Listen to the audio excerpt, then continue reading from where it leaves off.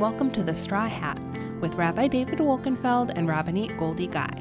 We are the official podcast of Anshe Shalom B'nai Israel Congregation, an Orthodox synagogue in the Lakeview neighborhood of Chicago, Illinois.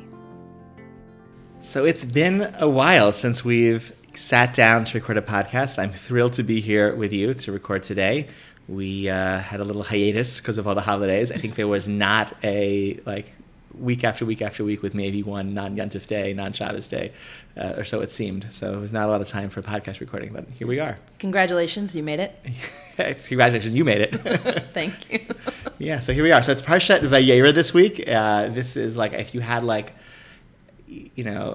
just wants to be fun to have, instead of having a different Torah portion every week, if we could have the same Torah portion for the whole year, we could there's so much to unpack. If we could live in the Bereshit Parshas for a while. So much to unpack, right? Each week is each set of verses is lots to unpack, lots of ideas, lots of core themes. There are shuls that do a triennial cycle. No, but they don't do that. They only do a third of each. The ancient triennial cycle was a 3. This came up over Shabbat. That's why that was in my head. Oh, really? So the ancient triennial cycle was to actually stay in those parshas. So they would they finish the Torah every 3 years. I think the modern congregations and some of the liberal denominations that do the triennial cycle, they just do a third of each part. So it's a shorter Shabbos morning, shul experience, which has, advantages and disadvantages. Because then you get to do a parsha class after shul. You could do that anyway. It just takes a lot. Everything and get home in time for lunch. You could just. Somebody once said to me, the shul board decides when davening ends, and then the rabbi decides when davening begins. But you can fit in whatever you need to fit in. It's just a question of when you start and when you finish. That's deep. Yeah, very, very deep. Okay, Vayera, many themes. I think maybe the most fraught theme of Parshat Vayera, and the most intense theme of Parshat Vayera, and the most storied theme of Parshat Vayera is the episode of Akedat Yitzchak, the binding of Isaac, which not only is it among the most dramatic episodes in Sefer Bereshit, it also occupies a really core place in Jewish liturgy. We evoke it in our tefillot, especially Rosh Hashanah, Yom Kippur, and the Slichot make reference to Akedat Yitzchak. So it's a really important piece of Jewish life, this story. Abraham's willingness to offer his son Isaac, Isaac's willingness to be offered, and it's just a troubling story, right? It's violent, or it's nearly violent. There's a lot of it's a kind of obedience that is frightening. It's hard to place yourself in either of their shoes while you're reading it, of being Abraham or being Isaac in this story, and actually follow it through. Right. And it has a happy ending, except the fact that so how happy can the ending be if it almost wasn't a happy ending, right? It's right. Yeah, I was discussing this at my Shabbos table this past week of what exactly happens to Isaac in the aftermath. What would be the fallout of that kind of interaction, right? Obviously, Isaac seems to live with the trauma of almost being killed by his own father for the sake of God. Where does Isaac go in the story? How is he impacted by this? Is he able to talk to his father after this? Yeah. Yeah. So, absolutely. I think the role that Isaac, and I discussed this a few, earlier today. I think the role that Isaac plays, being turned into a hero of the Akedah in some of the liturgy, some of those, Slichot and the Piyutim, the poems we recite in the holiday season, leading up to the holiday season, by turning Yitzchak into a hero of this story, that he was willing, that he went along, that he participated. Right. I think that kind of is it's a different role than just this passive victim of his father's fanaticism, which is one read, right? Isaac, no, right. It's the two of them were partners. Isaac and his father were both committed to this, to living their lives in accordance with God's will, even though whatever it meant for each of them. I have read some of, not all of it. To quote a book that I haven't finished, Professor Aaron Kohler wrote a book on Akedat Yitzchak that was published, I guess, a year or two ago, called Unbinding Isaac. Really interesting intellectual history of this story. So he summarizes some of the classic midrashim and the way the Chazal treated the story, and then he writes about how the medieval Jewish thinkers treated the story. And then what's sort of more, which was interesting, of course, but was important, maybe more important about his scholarship, was he then indicates where the intellectual history of this the reception of this story amongst in the world takes a pivot and a turn, and he thinks in a more troubling direction with Kierkegaard, the Danish philosopher who presents this story as a paradigm of how somebody, the person of faith, their utter faith in God, their overwhelming faith in God, and there's certainty that they're receiving a message from God gives them this ability to a license to suspend the normal demands of ethics. And at least within one strand of Rav Soloveitchik's thinking and writing, that has ended up really influencing the modern Orthodox perception of this story, that this is an example of you have your ethical sentiments, you have your ethical evaluations of things that you encounter in the world and in the world of mitzvot as well, and you ignore it. You ignore them and you stifle them, and instead obedience is a high religious value, right? Obedience to God's will. Correct. And I think obedience to God's will is an inescapable part of the story. I think Professor Kohler's argument is that it's what's the contrast, right? What's the tension in the story? And I think in the Midrashim, the tension is Avram's love for his son versus his love for God or his obedience to God. And in Kierkegaard's version, it's obedience to God versus ethics, which maybe is a more pernicious kind of dichotomy to set up, because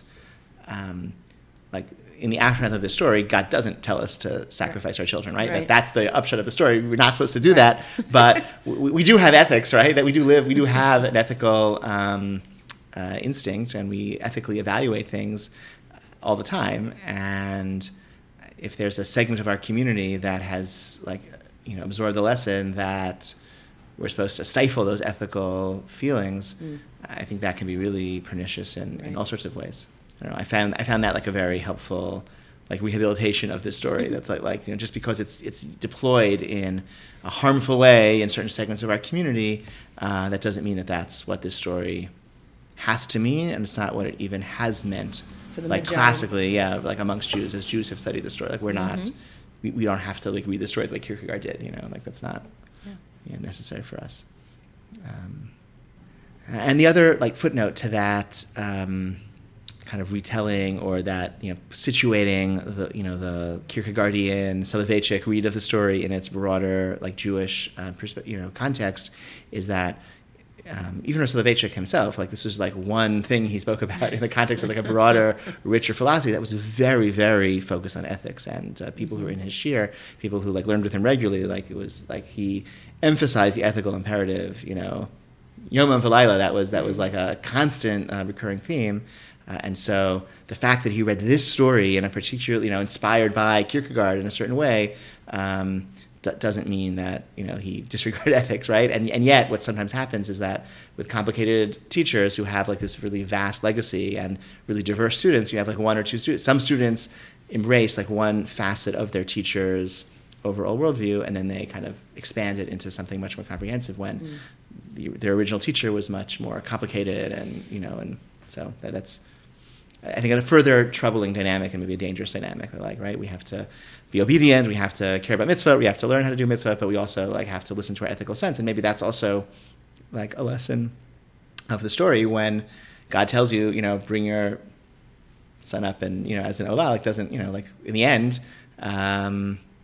God didn't want Abraham to sacrifice, just wanted him to bind him or put him up on the rock, bring him to the altar, and then not actually sacrifice him. And sometimes we can find out, if we learn a little bit better, we learn a little bit harder, we listen to our ethical intuition, we can sometimes come up with a happy ending, right, to some of our other ethical conundrums that we face. It's certainly harder to discern when God's not speaking to you directly.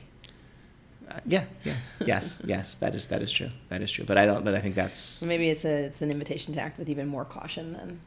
Right, if you're right, God's not going to step in and say, right, al tishlach yadcha al anar, right, don't hurt the child.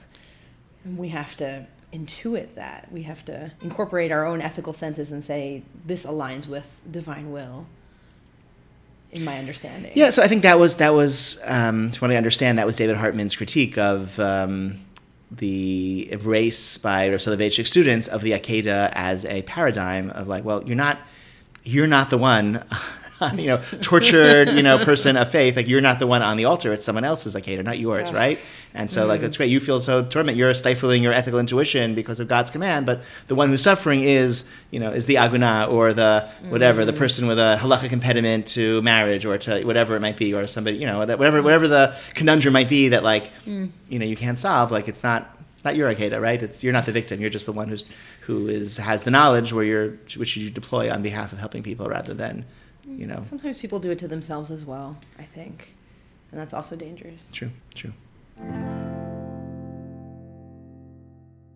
Daf Yomi has been on an amazing stretch these past few months. I think it's been just a wonderful correspondence with the holidays that we've been learning Seder Moed. So all of the Daf Yomi Masechtot have been like holiday themes as we've been going through the holidays. It's like incredible alignment of like the Daf Yomi cycle and our calendar. Right now, as we're recording this, we're towards the beginning of Masechet Rosh Hashanah. So it's a little bit late for Rosh Hashanah, but it's it's okay. Like, we still remember Rosh Hashanah. It's still only a few weeks prior. And really, Masechet Rosh Hashanah is not just about Rosh Hashanah. It's about the entire Jewish calendar. It's a wonderful Masechet that provides introduction to the Jewish calendar. So it's really very lots of juicy tidbits that are very immediately and obviously of practical relevance. Today's daf had this concept of Mosifin Michol al HaKodesh, that we add a little bit from the ordinary, from the mundane, to the holy, and we do that in our calendar. The example is the Shemitah year, the sabbatical year. Some of the restrictions start before the 7th year. Some of the restrictions extend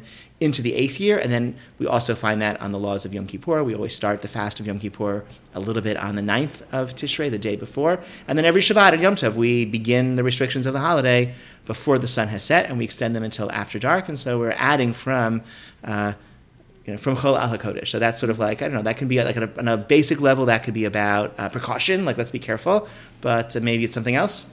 Yeah, I mean, you could say that it's, we're kind of donating some of our own weekday time to the cause of sanctity, to God, right? The part that's lachem, the part that's for us during the weekday that we might use for any other purpose, we're saying, actually, we're going to take some of that scarce resource, our time, and we're going to dedicate it to God even more. That's one way of looking at it, and in the other direction, or maybe in just a different direction, thinking about if we're able to take that weekday time and add it into the holy and sanctify it, perhaps that reflects back on the fact that there's kedusha, there's sanctity hidden in any moment. There's potential for sanctity in any moment throughout our week, throughout our days. That if only we take the intention to morph it into something holy, or to elevate it into something holy, we could do that. It's within our hands to do that. Well, that's very nice. It's like a bias towards holiness in the universe or in time, right? We can take minutes of chol and make them into holy.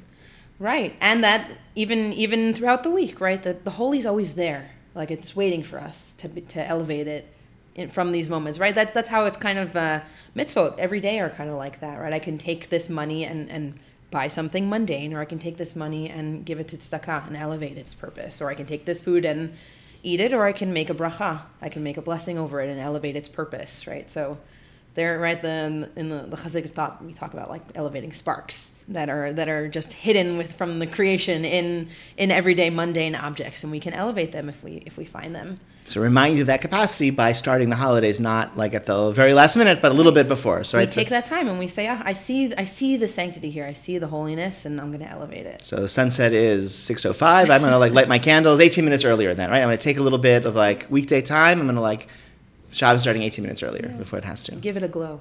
Give it a glow. Very nice. Very nice. Okay, so pragmatically it means, right, you always start the holidays before the last possible minute, okay?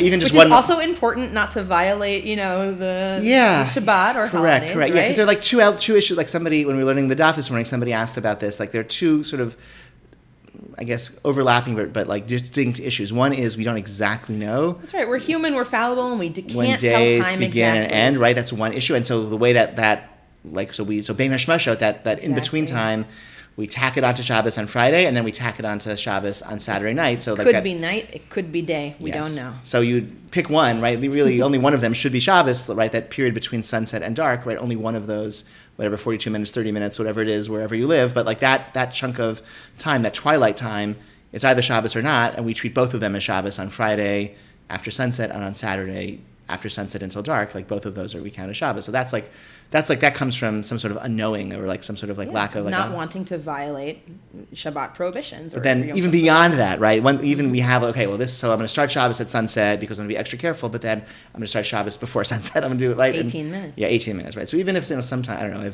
I know that some families we go into these 18. We need all those. I think we've all been there. We've been with some families. But every person. But at least one moment in order to feel this concept of Masifin Michol Ala Kodesh, at least a moment before you have to like light your candles and accept Shabbos or Yom Tov. And to avoid the angst of, oh my God, I might violate Shabbat. Because that's what it's there for. The buffer is your friend. The buffer is your friend. That's lovely. Yes, the buffer is your friend. Okay. This past Shabbat, we had an inaugural parent-child learning, children in grades. Well, in person. In person. Our inaugural in person. 5782. First time, 57. Right. Parent-child learning is a program that has existed for many years at our shul. This is the first time we've done it again in person in quite some time. The first time in this 5782 year, and for kids in grades 2 through 5 with a parent or adult friend. I wanted to reflect back on what we discussed, because you made a pedagogical point, which I thought was really profound and of value not just to the 2nd through 5th graders, but to all of our listeners of whatever age they happen to be. So I guess just by way of context, there was a question like Rashi and Ramban had, as they often do, have two opinions about some matter of Parshanut. Right? Abraham and Lot, they separate because their shepherds are fighting, and Rashi has one interpretation of what they were fighting about, and Ramban has another interpretation of what they were fighting about, and that we talked about that, and we talked about sort of the strengths and weaknesses of each of those interpretations, and how each of those interpretations explain something about the story and help us understand who Avraham was and who Lot was, and the fraught decision they made to eventually separate. But then you said something else, which I want to share a little bit with, please. Well, what was interesting, right? They're both trying to answer that question of why were the shepherds of Lot and Avraham fighting? What was their fight about?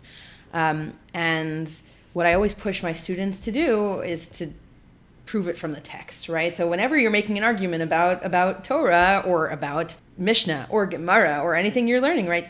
Look back, you have a good argument, prove it from the text. And that's what good Parshanim will do, that because they're dedicated readers of the text, right? That's what they're dedicated to the text itself of the Torah. So both Ramban and Rashi, when they were having this debate of whether or not the core issue was about stealing or just about disagreement and not having enough space for one another to accommodate each of their flocks, they both chose to cite as their textual proof the same detail from the verse. They both said, well, I know that it's true that the Ro'ei Lot, that the shepherds of Lot were stealing from the current owners of the land, because the text says V'Knani v'Perizi az ba'aretz, right? The Canaanites and the Perizzites, I don't know how to say that word. Mm-hmm. That's good. Were in the land, and the other commentator says the same thing about their interpretation, right? I knew that they were arguing about a proper right to the land, and they were just or they were arguing about if they had enough space in the land, because they said, well, the pasuk says, look, there were other people already inhabiting the land. They needed room for their sheep, and so did Lot, and so did Avraham, and therefore they were just fighting about space in the land to accommodate everyone's sheep. So it was interesting how they took this ambiguous phrase of why did the Torah include this detail, and they both took it and claimed it as textual proof for their claims, which... Right, we pose this to the kids, like who's more compelling, right? What did they actually have a better proof one way or the other? And they had to come up with other context clues or what they thought were the strengths and weaknesses. But the rooting it in the text is something that's core to Parshanim and core to Parshanut in general. And it's neat because Rashi and Ramban were each kind of drawing the same verse was like in each of their arsenal, right? As evidence. And this is ambiguous phrase that doesn't really tell us anything. And it's kind of amazing that they both came with this answer. And it could be that they thought of this answer before and then found a root in the text, or the other way around. But right, and I think to training the next generation, or even ourselves as learners of Torah, it's important to notice and to root ourselves in the text and to make sure that our arguments are compelling, but also have a personally, like in my life, one of the most rewarding experiences has been when I've, whether it's been verses in the Torah or a Rambam or a Mishnah, whatever, like you sort of look at a text and you generate your own questions, and then you realize, the same questions I had, like the Gemara asked the same question on the Mishnah, or like, like this is an interesting phrase in the Rambam, and like, look at that, like the Maggid Mishnah, like asked that same question, 600 years ago. Like that's like an incredibly, I find, rewarding experience, because you're realizing that you're just part of this conversation. Like we're all trying to understand, God's will and God's word, and like we're part of this conversation together. But that's exactly right? Noticing where Parshanim root their answers, or how they source their answers and prove them, is us saying, of course, we're not on the same level as Rashi or Ramban as readers of the text just yet. Maybe in the future, right? But we're part of the same conversation. We're part of the same conversation. Yeah. At the center is the Torah. We might have the same questions. We might have different questions, but they're also beholden to the text itself, right? They're not making up a because the superficial way is just, it's like if you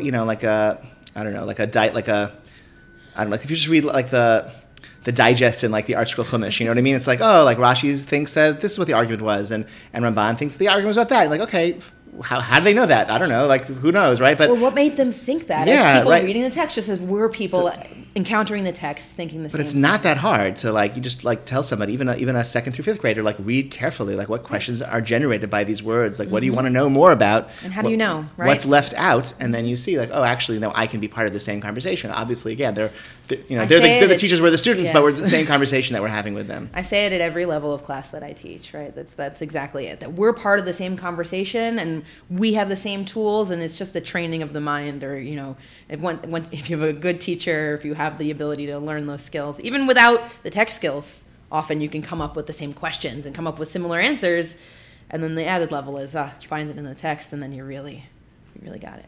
Awesome.